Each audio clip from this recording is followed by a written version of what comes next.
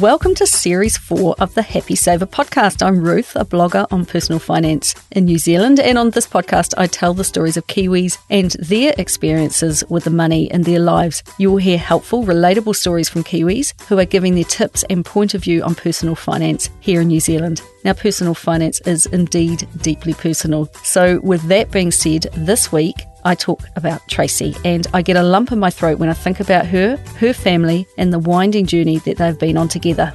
23 years ago, back in 1996, she had no money. She had actually less than no money. She was in debt. With a divorce still very fresh in her mind, the recent loss of her father, a failed business, and with two seriously ill children to care for, she was at her absolute lowest point. Today, I tell the story of how Tracy found her way back and how she inspired me, and after you have listened to this, you, to cherish time over everything else. But before I get started, here is a quick message from today's sponsor.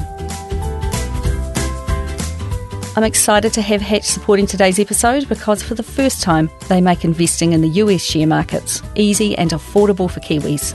Hatch is Kiwi Wealth's digital investing platform. In fact, they are 100% Kiwi owned and operated by the Kiwi Group family, who are committed to helping Kiwis be as wealthy as they should be. Now Kiwis can invest in the world's largest companies and brands. Whether you are new to investing or have a ton of experience, using Hatch you can now invest in the brands you know and love, whether that company has been around a long time like Microsoft or is looking to shape our future like Beyond Meat. With their low, fair and transparent fees, no minimum investment and the ability to buy a fraction of a share, you can buy and sell shares in the likes of Amazon, Tesla, Disney and Bluebird Bio, and exchange-traded funds from fund managers like Vanguard and BlackRock. Plus you can mix and match world-class investments to grow your wealth your way. So to easily invest in the largest share markets in the world, head to hatch.as/thehappysaver.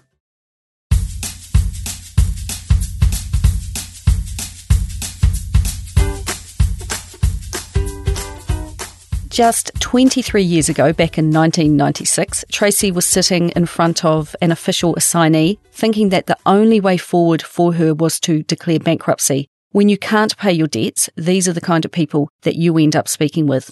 Back in 1996, a whole heap of not-so-great things had happened in the few years prior. She had met and married someone and had two kids, both of whom were born with the medical condition of cystic fibrosis. Her marriage had ended and she moved back to the Hawke's Bay to be closer to her family so she could have their support.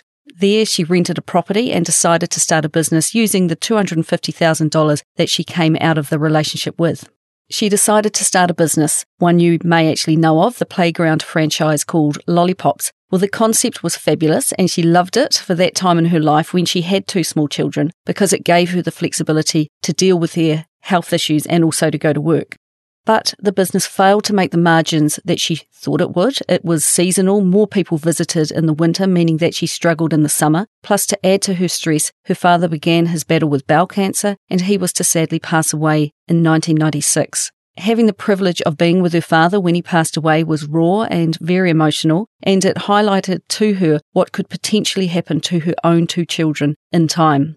So she had been through a divorce, she had two sick children, her business was failing and her father had just died. And the stress was intolerable and resulted in a psychiatric breakdown where she ended up needing care in a psychiatric facility. It was all too real and she just could not cope. Tracy could see no way out of her situation, and I have to say that when she was telling me this, I was wondering the same. How much stress can a person tolerate? When she came out of care, she was on medication.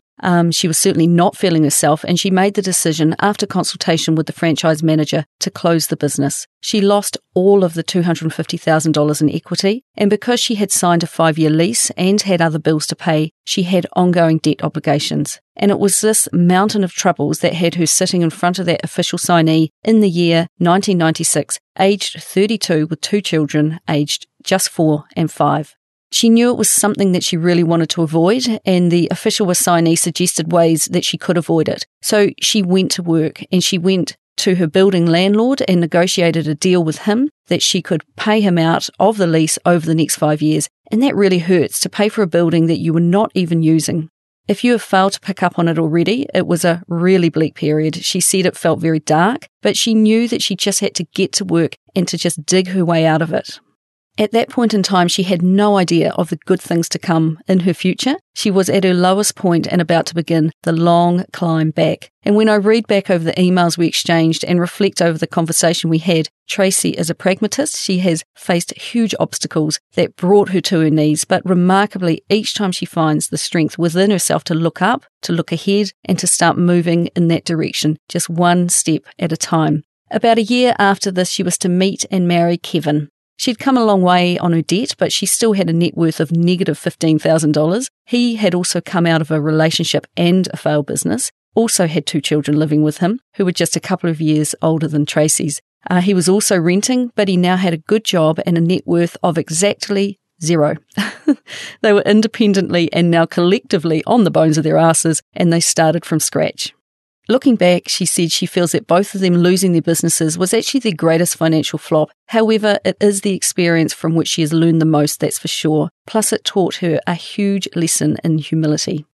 They combined the scraps of their finances and their vision of what they wanted their blended family to be. They wanted to ensure that the 2 families could work together, so from the outset they wrote wills and they established a family trust that would take into account that they each had children who had other parents. They wanted to ensure that if either of them died, that all the children were taken care of. And because they decided that 4 kids were not enough, they actually had another 2 together, making a beautiful whānau of 8.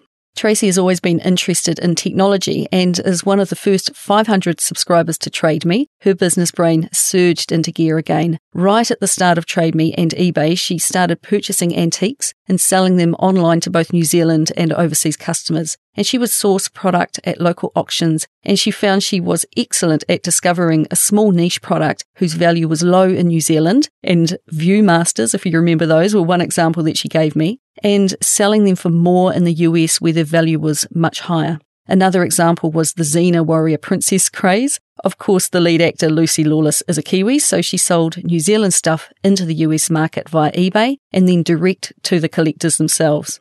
Today we would call it a side hustle, and it grew to the point where it was taking up all of her spare time. So she went all in and she did it full time for an 18-month period before she sold her little business with its established clientele to someone else. She said she didn't sell it for much, but it was a confidence-building exercise and it encouraged her that she could start something from scratch. Her husband Kevin was working full-time as well, and they had started saving to buy their first house together. And in 1999, they ended up buying a 1.5 hectare plot of land that they would build a house on in the future. And it took 2 years of working with a very slow architect, but during those 2 years, they saved as much money as they could. And they also established the ground with the driveway and putting in the trees for the eventual house build. And they finally moved into their new home in 2003. And because the land value had gone up, they had already begun to build up a bit of equity. During those years, Tracy was not working in a paid sense, but she was spending a lot of her time campaigning for funds for Cystic Fibrosis New Zealand.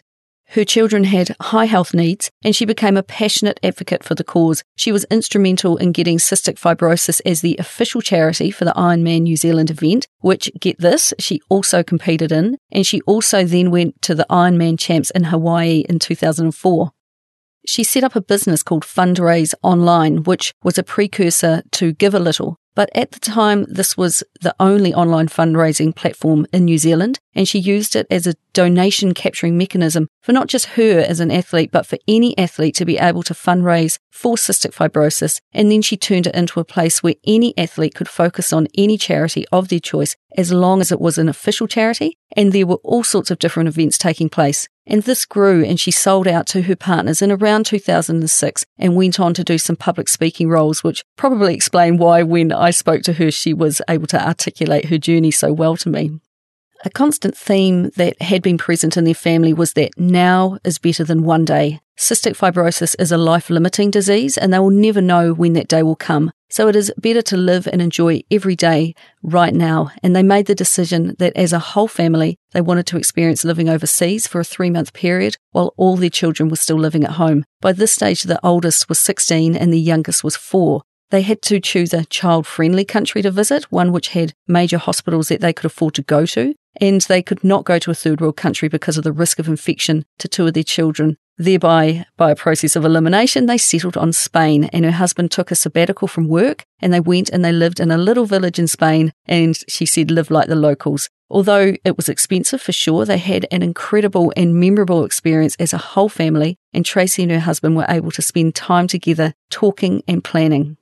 And by this stage, Kevin had been in his job for 12 years. Tracy explained that it was a very seasonal role, extremely busy between the months of December and June, meaning that he missed out on a lot of time with the kids, particularly over those summer months. He decided he didn't want to miss out on the coming years, and when they came home to New Zealand, he actually handed in his notice. They had decided that they wanted to start a business together, having no idea what that business would be. The only money they now had was equity in their house and some cash. It was tens of thousands of dollars, but that was all.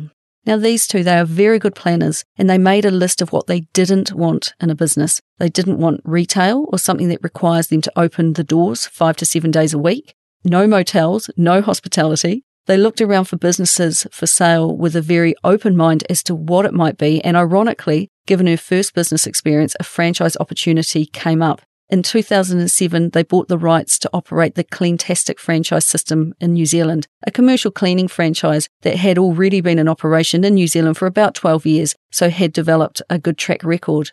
The franchise also operated in Australia and the United States, and they paid royalties to the owners, but had 7 regional people underneath them, which covered 150 franchisees, all carrying out commercial cleaning and all paying royalties to them.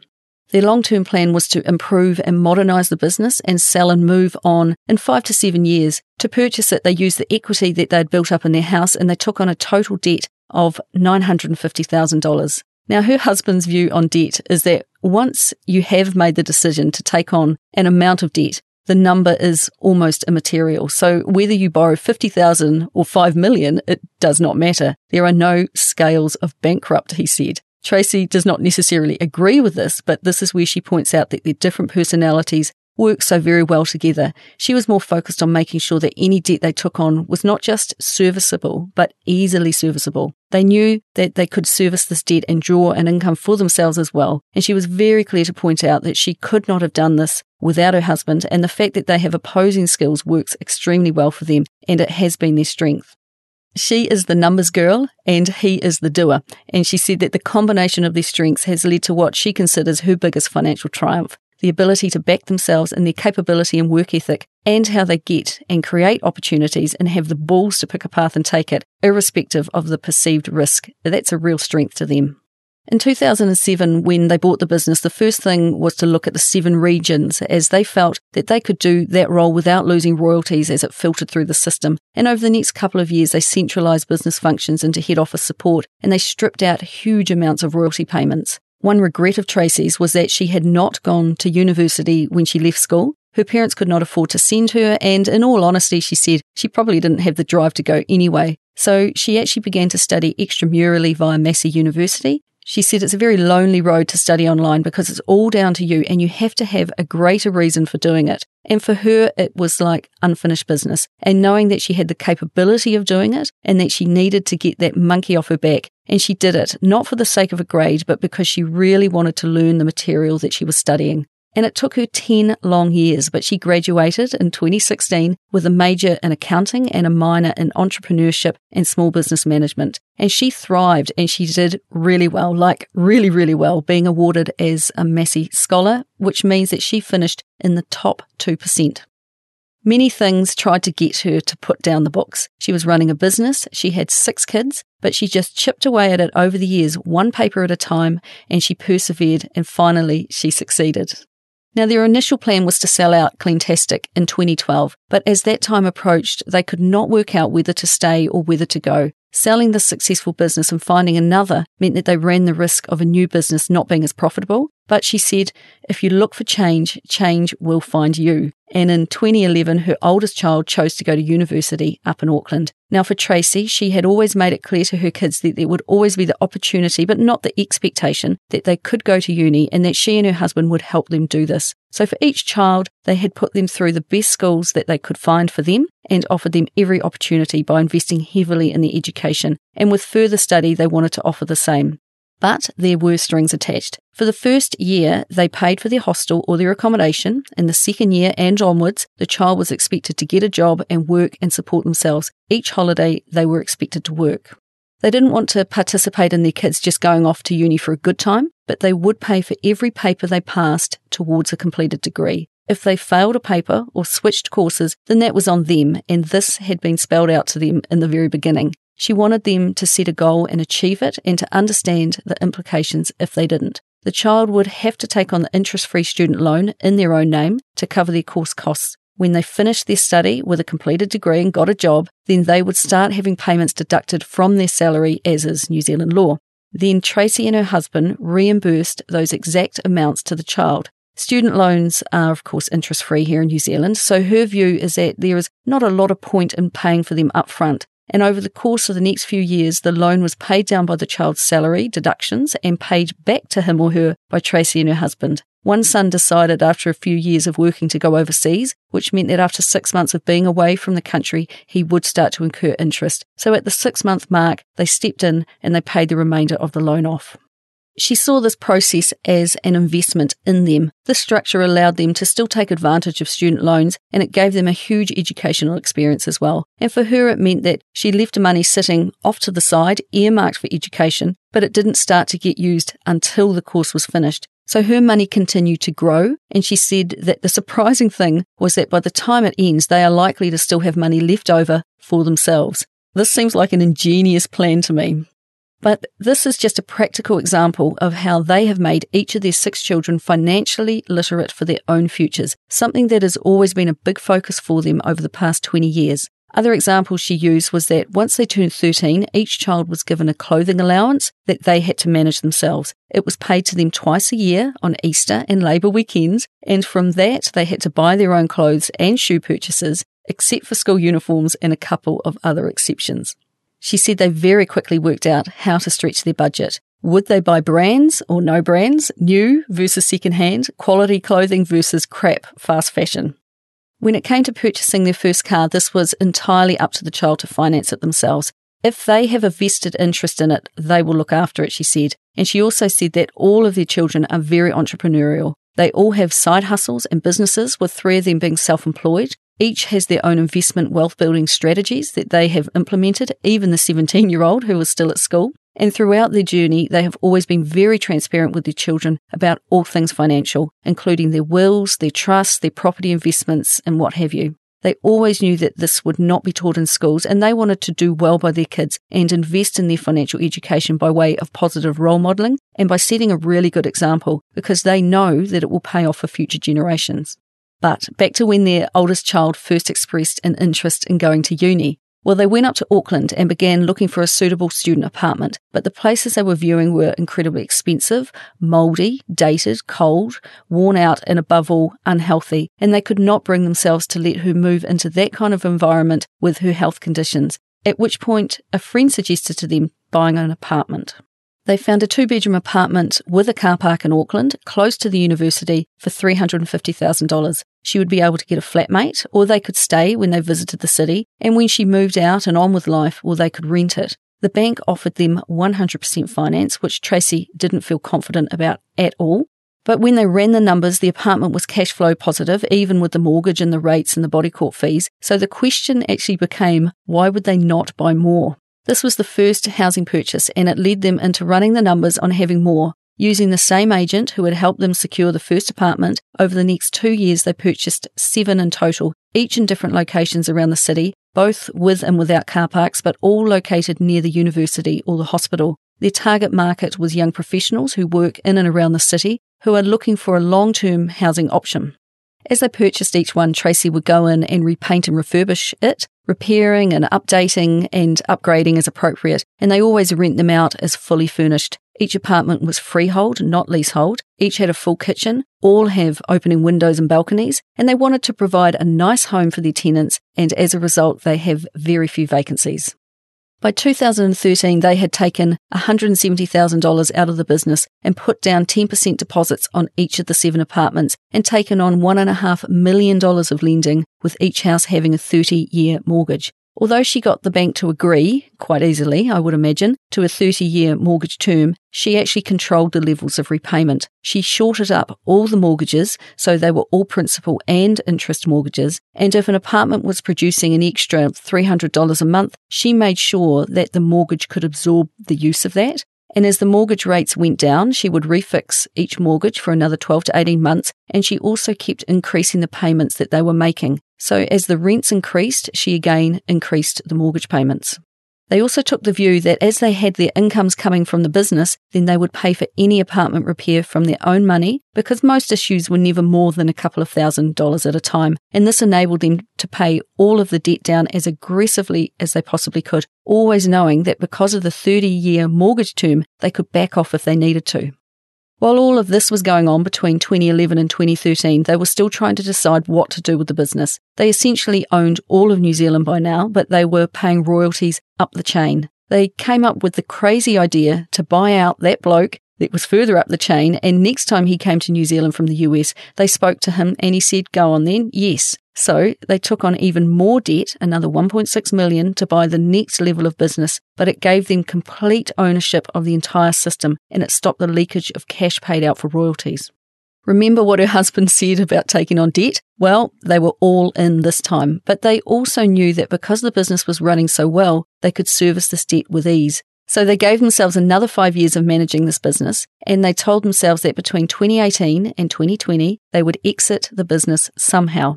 She has a firm view that whatever you enter into, you have to know how you're going to get out. And this relates to anything that you do in life, whether it be a job, debt, or an investment. Nothing is permanent and life changes constantly. You have to have exit strategies. Their exit strategy was that by the time their 5 years was up, there would be enough equity in the business to sell and clear all remaining debt. It would also coincide with their youngest child finishing school and leaving home. And they had always told their children that the plan was to also sell the family home and downsize to something smaller, worth half the value of the large family home that they had built. And they called this their 2020 vision. They could see clouds brewing where the health of her 2 children were concerned. During this whole process, her 2 children who live with cystic fibrosis always had precarious health, and by 2017 it became obvious that their health was deteriorating and that they were heading into some tough times and some rainy days. They continued to aggressively pay down the mortgages on all of their properties, and by 2017 they began the process of preparing their business for sale. They documented all processes, made sure each staff member had clear job descriptions, and they got all the legal stuff done. And in mid-2017 they used a business broker to approach competitors to see if there's anyone who wanted to buy them out. And there were offers, but they were too low, and they realised that they ran the risk of losing customers and franchisees if the business was not perfectly set up to sell. Plus, Tracy's attention was rightly so being focused far more on her children rather than on the business. In August 2017, her daughter needed her up in Auckland, and she went up there for what she thought would be a couple of weeks, but it ended up being a 13-month stay during which her daughter had deteriorated very quickly and was assessed for a double lung transplant. Now, during this 13-month period, not one but both of her children, her son and her daughter, underwent the physical process of being ready for surgery, and both underwent double lung transplants. And I can only imagine what that must have been like. Tracy described managing through that time as simply huge. No words really. It was an extremely stressful time, and although they had a high net worth, cash flow was tight. Tracy had stepped away while Kevin stayed home to run their business, be both mum and dad to their kids, and keep life as normal as possible at home. But they knew that getting through this together was something that was in their plan, and it was something that they had been preparing for. She had always wanted to, and she knew that she just had to walk with her children in their hours of need, and she saw this as a privilege to be able to do so. Now, both children came through, and in September 2018, she returned home to the Hawke's Bay. And they then sat down as a couple and they said, this business has to go. They had reached their tipping point. The silver lining in all of this was that in her absence, many staff had stepped into the roles that she had vacated, and she had made herself superfluous and showed that the business could operate with someone being less hands-on. They went all in on making the business attractive to a buyer, and by February 2019 they had found a buyer, and settlement was April the 1st, 2019. It was actually at this time that Tracy sent me an email saying that she had listened to all of my podcasts and that from every single one she had learnt or picked up on something that they had then incorporated into their own journey. So for all the people I approached who said that they had nothing useful to offer but then graciously shared their stories with me and my audience, please know that it's appreciated by so many others. Tracy was writing to tell me that on this day, the 1st of April 2019, they had officially reached financial independence by having enough passive income and money set aside to retire early, or to put it another way, to make work optional, both at the age of 54. Now you could imagine that hearing this absolutely made my day, and it still does if I'm honest. So what did they do on April the 2nd? Well, they paid off their own home in full. They immediately paid off all business debt in full. There was a significant amount of money left over, and there was a considerable amount of debt left on their Auckland properties. So they went and sought some financial advice about what to do. They were advised to put their money in the markets because you could make good money that way, and each financial advisor was trying to sell them different products, services, and strategies, all of which involved them earning a fee, of course. But they really both felt like they just wanted to remove all of the stress that comes from servicing debt and to be able to sit from a position of strength for a period of time and just not have to deal with banks for a change.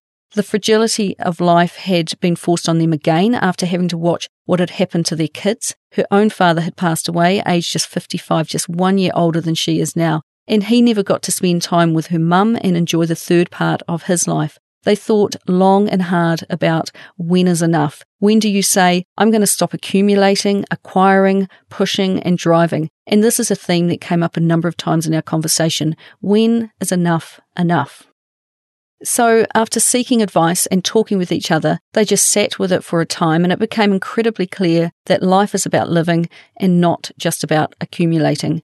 She told me that Charlie Brown, the cartoon character, said, "We only live once, Snoopy," to which Snoopy replied, "Wrong, we only die once, we live every day."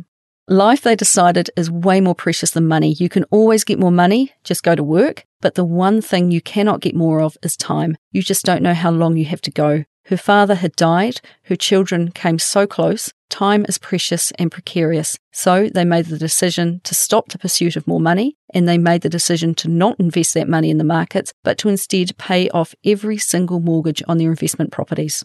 Tracy said that paying off the mortgages was anticlimactic, a comment that I often hear. She laughed when she said that she did expect a few bells and whistles from the bank, but no, nothing. On April 1st, they also both stopped receiving a regular salary, so they never really felt the benefit of having their salary come into their bank and having no payments go out. She actually sat down and had a look at the mortgage numbers from the last couple of years. The total purchase price of all of their 7 properties was $1.7 million. Of this, there were mortgages of $1.5 million. They were all purchased between 2011 and 2013 and all paid off by 2019. So they had owned them between 6 and 8 years. And during that time, they had paid out $444,598 in interest alone. Now, she knows that the rent easily paid for this and that the interest was actually tax deductible, but she made the comment of you're effectively paying out $1 to get 28 cents back again. And I guess that in the end, she found that the best way to minimise interest costs is to just pay none, right? But they now have regular income coming in from 7 fully paid for apartments. They have purchased a home in Hawke's Bay that they said to their children they would. It is a third of the size of their older home that they had lived in for 16 years. It's also worth half the value, and they will move in at the end of the year. Currently, Tracy's days are spent getting the family home ready for sale, remodelling, landscaping, and all the things that go with selling a house. And another thing they did once the business was sold was that they took all their children on a family holiday, one that they'd been saving up for in advance. But other than that, when I asked her what was the most extravagant thing that she had purchased for herself in the last 90 days, she said, wait for it, nothing. She said they have really hunkered down on getting their current house finished and ready for sale. And in many ways, they're living more frugally than they ever have before. And right at this point in time, Kevin is driving the Toyota People Mover that they acquired when they bought the business, so they could ferry all the kids and all their friends about.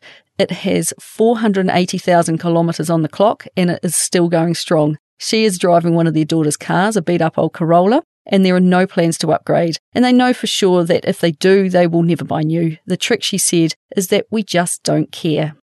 Now, we didn't really get to talk about other investments and the likes of that. Honestly, I could have spoken for many more hours because she is just so interesting. But I did ask, I assumed actually that they were in KiwiSaver. And yes, both her and Kevin joined when it first began in 2007, and they decided to compete with each other from the get-go. They both selected the provider that they wanted to go with, and because they drew exactly the same salary and had exactly the same contributions, over the next 12 years they compared their fund balance every 3 months or so. And it's an ongoing battle between them. He started with Gareth Morgan and then switched to Milford Asset. She has stayed with Fisher Funds the whole time. Both are in aggressive funds. Currently, she is leading by $800, but there are times when there has been up to a $4,000 difference. And it's really interesting to see such a direct comparison after all these years, and they are more similar in balance than I actually thought they might have been. This leads into her 3 main financial habits, the things that she just automatically does. Number 1, Tracy said that she checks her bank accounts daily. It's a habit formed from running a business and having to tightly manage cash flow. Number 2 is that she has always measured things, whatever they might be. It might be her net worth or it might be household expenses, because you can only manage what you measure. Number 3 is that she has always had a goal. It has changed over the years, so she's changed the goalpost to suit, but she said that she and her husband have always had something that they are aiming for, and it comes back around to her strategy of if you are going to get into something, you need to know how to get out of it. She said of money, don't be scared of it. It's just a tool to get you where you want to go, and use it the same as you would use any other tool that you need in life. They now have a net worth of $4 to $4.5 million, depending on what their houses are worth, of course. And they have now entered into a stage where they want to diversify because they are very property heavy, and they're considering selling 1 or 2 apartments, taking those proceeds and rebalancing their portfolio.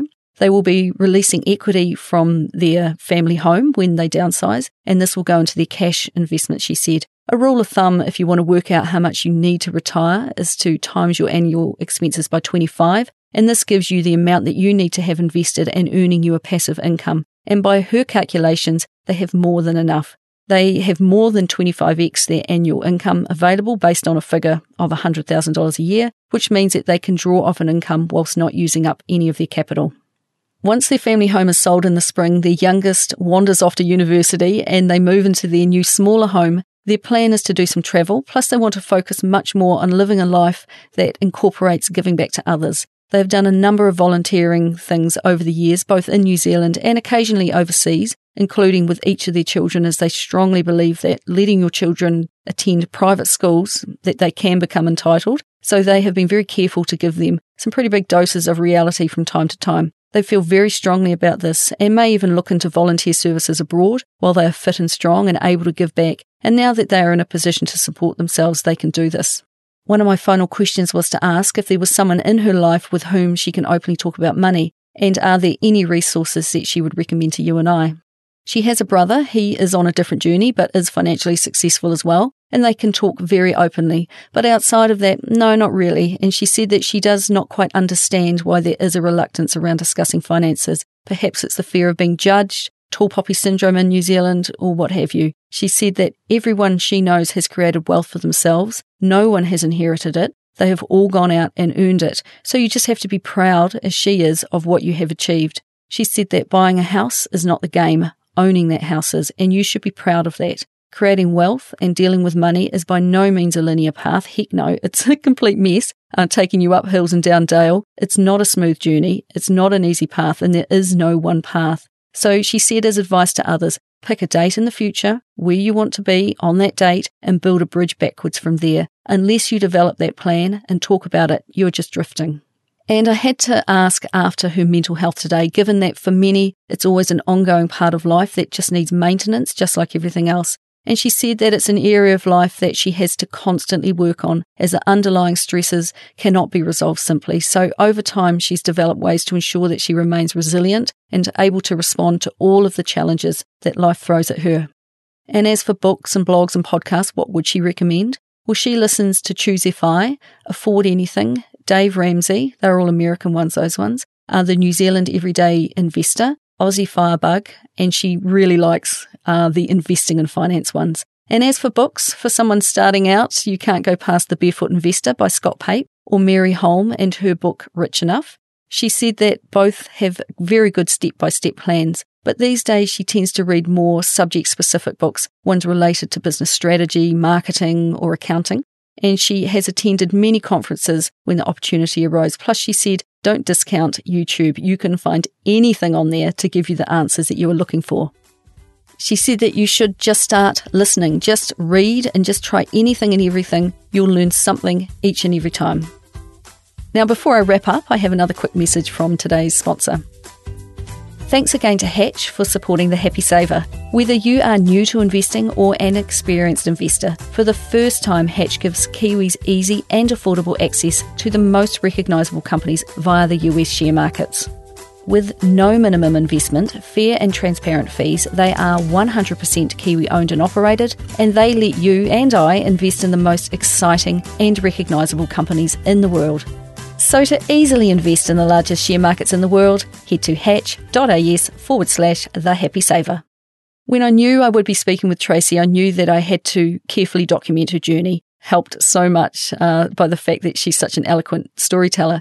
Because if I started with telling you her net worth today, that's all that you might focus on. But she and her family have lived such a life with some huge obstacles in their way. But time and again through our chat, she said that adversity is a real gift. It gives you resilience and the ability to tap into internal strengths. And once you find them, you know you can get through things that are thrown at you.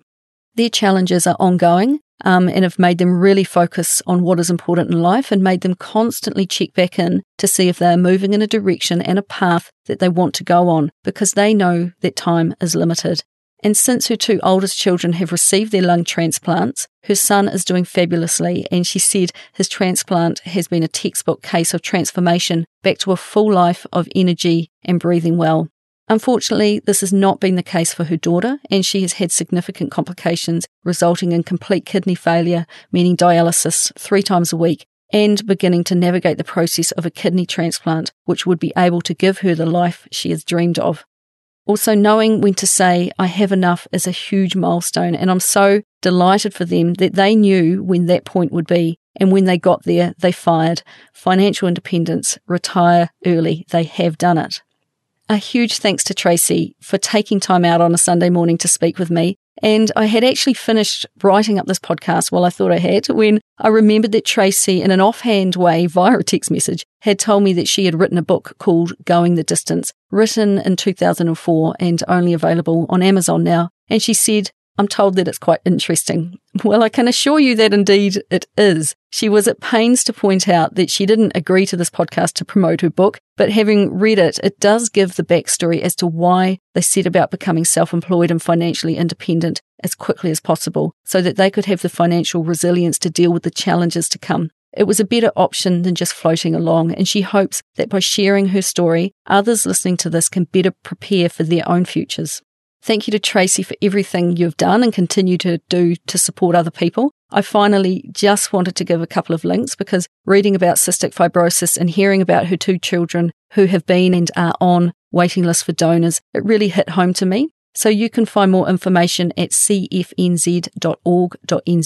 And for more information on organ donation, you can visit donor.co.nz. If you would like to donate blood, go to nzblood.co.nz. And her daughter also has a Facebook page where she has been documenting her journey and is spreading awareness, and you can ask to join her on Makana's Journey, which is MAKENAS, Makana's Journey with New Lungs and the Search for a New Kidney.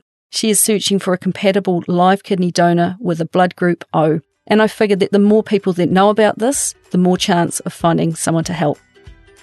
So that's all from me this week. I'll be back next week with another money journey of another Kiwi. If you enjoyed today's episode, please hit subscribe and it will automatically update in your podcast app each time I do release a new episode. And if you want to get in touch, you can find me at thehappysaver.com. And I would love it if you could leave me a 5-star rating and review in Apple Podcasts or wherever you listen to podcasts. And please do share this with your friends. Those are the best ways that people can learn about my podcast, and I would love it if you would talk more about money with your own friends and help me continue to help others be better with money. So until next time, happy saving.